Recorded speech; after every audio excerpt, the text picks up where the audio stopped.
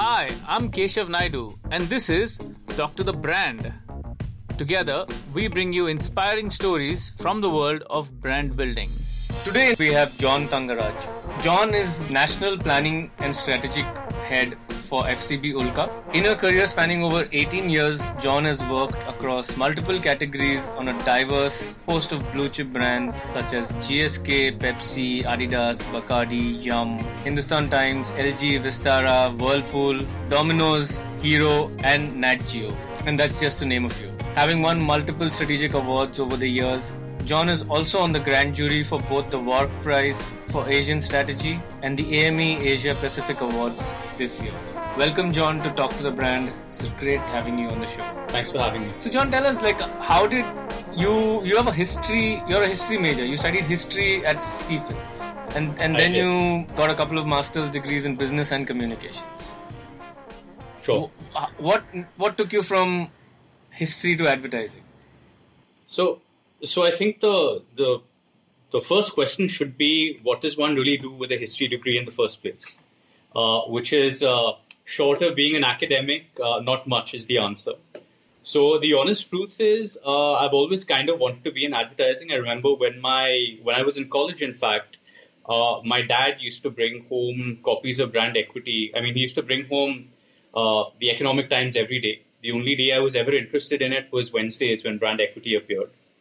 And I used to see pictures of the erstwhile stalwarts of advertising back in the 90s, the Mike Khannas and Ranjan Kapoors and all these guys. And I used to be like, it would be so cool if I made it to a Brand Equity one day. I had no idea how. So I finished my history degree. I started off, in fact, wanting to be a creative because I had no idea what strategy and planning was. So I actually gave a copy test for contract shortly after I graduated from Stephens. Clearly I wasn't very good because they never got back in touch. No, I think it was a lot of people knocking on the doors, and those are the glory days where there was Possibly. Just immense talent, both inside and outside. And back then advertising was cool, right? I'm not sure if advertising, unfortunately, still ranks very high on a list of cool careers for young people anymore. Exactly. But back in the late 90s, it certainly was. Yeah. So I obviously didn't get that. And then I decided to, basically my father decided that I needed to give the CAT and do something with my life. So I gave the CAT on the hope that I would get into MICA. I was the number 4 guy on the waiting list for MICA. The number 3 guy got in. The number 3 guy is actually the MD of DDB Mudra now, and also. Oh wow, that's crazy how you know who the person was and where they went with their careers. Yeah. Because we were both in college together, and we both gave the exam together. He was number 3, I was number 4. He made it in, I didn't make it in. So I still blame him for scuppering my advertising career at that point. So then I basically did my MBA and graduated at 9/11, which was an amazing time to graduate if you've just done a business degree. So again, the economy was in the toilet, much like right now. And so I did work for a few months in PR of all things. And then I just kind of, figured that it would probably make more sense to do a bit more studying. So I applied for a comms master's degree in Australia, to which I got a pretty decent scholarship. So off I went to Australia for another year and a half. And at which point my dad said, I'm done paying for your education, get a job now. So then I was finally forced to start working. So I started my actual career, the way at least what I consider actual, in market research of all things. So I spent 2 or 3 of my foundational years doing focus groups all over India, small towns, some villages as well, in fact. And that gave me a fantastic grounding for advertising. And yeah, absolutely. Nothing can beat that. So a lot of people say that in marketing, you need to start off in sales. So all the Unilever guys, for example, all start off in sales. And I always like to think that if you want to work in strategy and planning, the best thing to start your career with is consumer research. You get a really rich grounding. Yeah. So I actually started in research and did that for a few years. And I guess the natural progression from research to advertising is planning. And then I started my career as a planner at Rediffusion. My first planning boss at Redif was a gentleman named Arvind Mohan. And he's probably one of the best strategic thinkers I've ever had the privilege to work with. So a lot of my foundational thinking in planning and strategy was basically shaped by him. Of course, it's been many, many years since we worked together. So over the years, I'd like to think I've developed my own voice and my own way of approaching problems. But Arvind is fantastic. He was one of the primary reasons I moved into planning. Right. So how has your journey been from Rediffusion to being the national head of planning and strategy at Ulka? Or rather, let me rephrase it, because that's a very straightforward question. Let me make it more interesting. How different is your day at work today? So I have to say, for me personally, not that different. And the reason for that is that fundamentally what I enjoy more than anything else is going into a little corner and writing presentations. And over the years, I've become a bit of a PowerPoint geek. I love PowerPoint, which is a very uncool thing to say, because PowerPoint is not a cool thing to like. But I love PowerPoint, man. And I just feel that it's been given a bad rap unnecessarily. It's a really beautiful tool if you know how to use it. And I take a lot of joy in creating beautiful looking PowerPoint presentations. So while I think, long story short, I spend way more time writing presentations than I should, and far less time with my team than I should. I think I'm at heart I'm not an especially social person, so I take the most joy when I'm doing my own thing in my own little corner in my own cabin. But obviously, with the role comes the need to mentor and develop the rest of the team. So I do that as well. But I think the one thing I will say is that I have tried to build a certain culture of planning at FCB, which obviously back when I was a standalone planning resource, I didn't have the pressure of doing that. So I have attempted to build a planning culture. I have attempted to build a certain way of approaching strategic problems. And I have tried to ensure that everyone just has a good time, because, it's advertising. It's not the best paying field in the world. So at least should be one of the more fun things you can do. Yeah. So I think fun is something which has always been really important to me.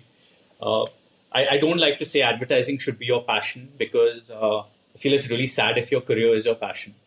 And my passions are comic books and, fitness, music, stuff like that.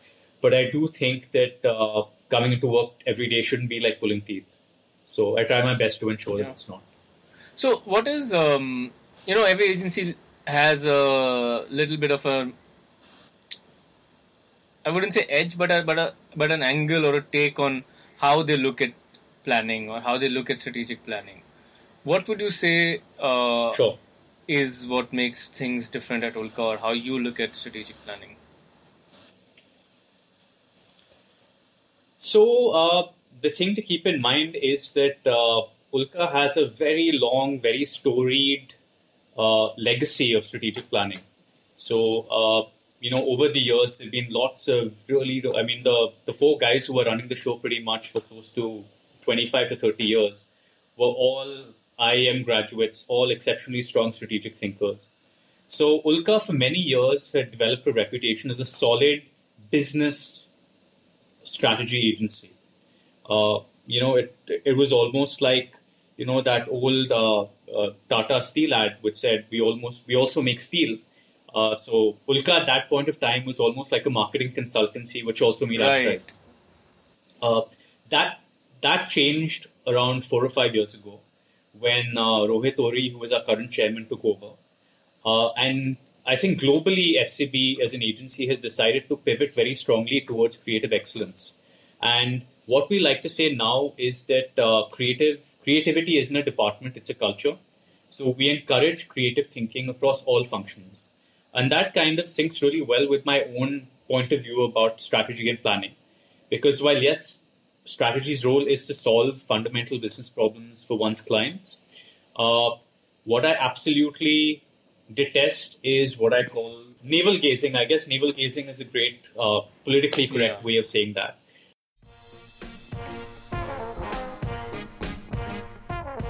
Do you commission studies for understanding behavior outside of client work? Yeah, absolutely we do. In fact, it's really interesting that you asked that question because we are currently in the process of a fairly in-depth and large study aiming to predict what the world post-COVID will really look like. Everyone has done a lot of sentiment analysis regarding what the world is currently looking like. All of us know what the world looks like now. What we are attempting to do is really do a bit of crystal ball gazing and attempt to predict what the world will look like 6 months from now, 1 year from now, or 2 years from now. Through the lens of consumer behavior, through the lens of different categories, what will flying look like? What will food and beverage look like? What will manufacturing look like? And we have a lot of really cool hypotheses. I think a great one, for example, is all of us know that the automobile sector has been struggling for the past few years.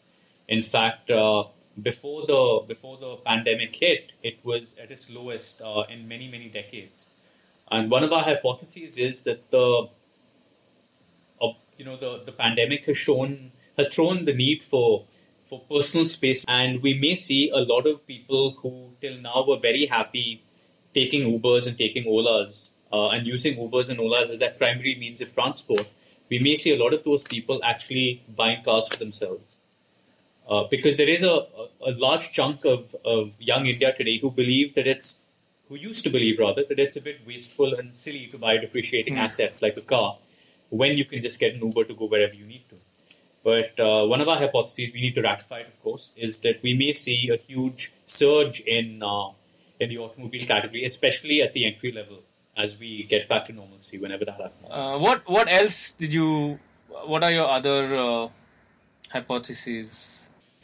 So I think another hypothesis is that India is going to move away from being human capital intensive, and which is a fancy planning way of saying that we'll stop being so dependent on our maids and our buys. It's such a euphemism. It's beautiful. Again, yeah, man, it's all about the wordplay and sounding and making things sound needlessly profound. But no, so for example, the United States is, or actually anywhere in the West, is a highly automated culture because there's a strong culture of doing everything oneself. So there are trash compactors at home, there are dishwashers at home. Now, of course, we have Roombas and robotic vacuum cleaners and stuff like that.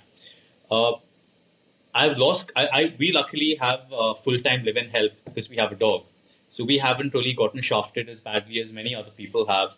But a lot of my friends and colleagues start their day by doing jhadu pocha, cooking, cleaning. And by the time they actually start work around 10:30 or 11, they're exhausted.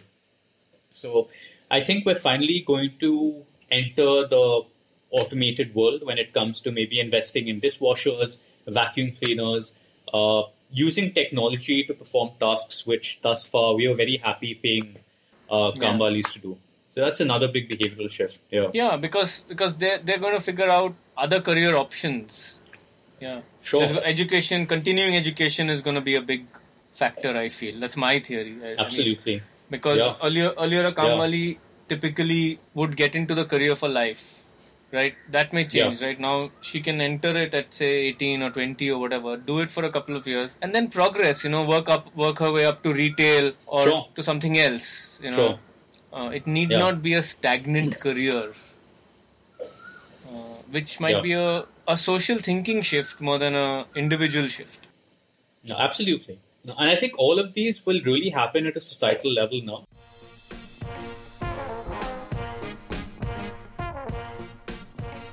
In the current situation, the current scenario, what do you think is a brand's best approach to staying top of mind with the consumer? So over the course of the past couple of months, I've written multiple presentations answering this exact question. So I'm going to give you the short version of that, which is fundamentally, I just think brands need to be cognizant of three things. The first is utility. What consumers are really looking for now is a solution to their problems. And utility is a very hard, boring word, but utility can be emotional utility as well.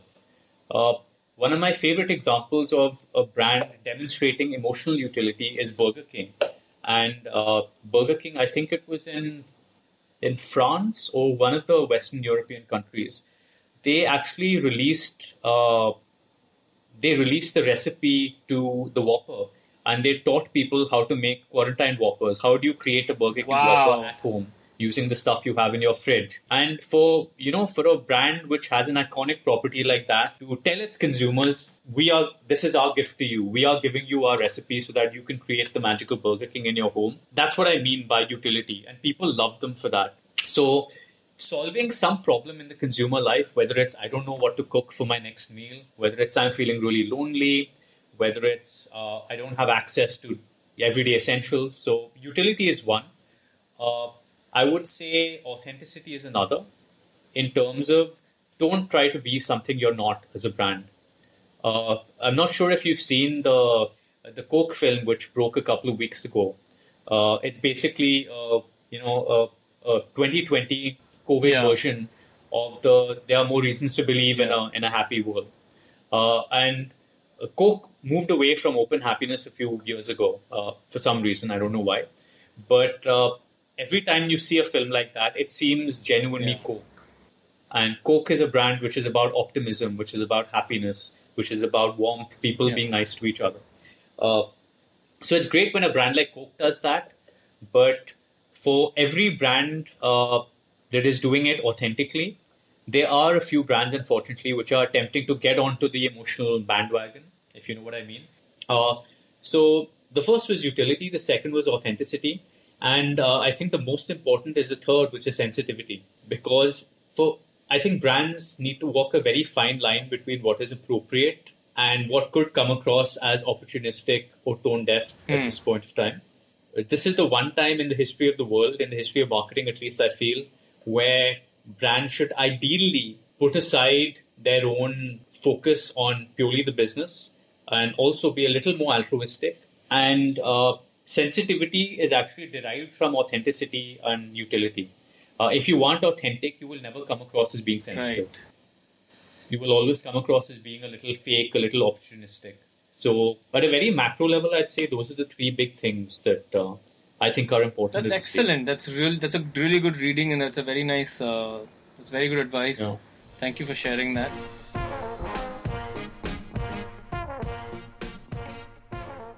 If you were to give young brand managers or new brand managers or somebody who's building their own brand, if you were to give them some advice, what would it be? Sure.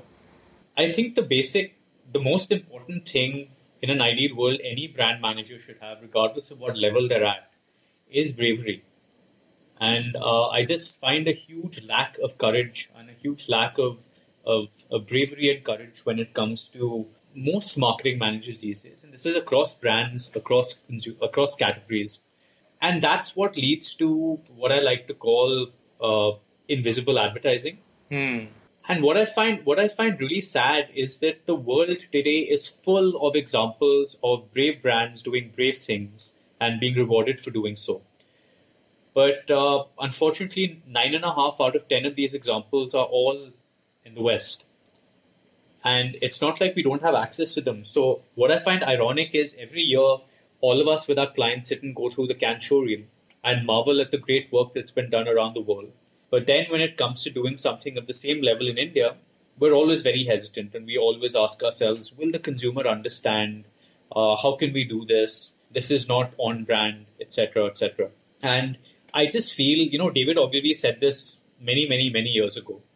He said the consumer is not a moron, she is your wife. And I just feel that as an industry and as marketers, we often give the consumer far, far less credit than we should. And consumers are not cretins waiting for us to explain things to them. Consumers understand things. They're human beings with fully functioning brains like us. So I think we often sell them short. And when we sell our consumer short, we sell ourselves short because we dumb down the advertising and we sanitize sanitize is probably the wrong word to use right now. Sanitizing things is great, but we should never sanitize advertising. We sanitize advertising, we sanitize our messaging, and we end up with something really insipid and dull. Sterile. Which most consumers... But sterile, exactly.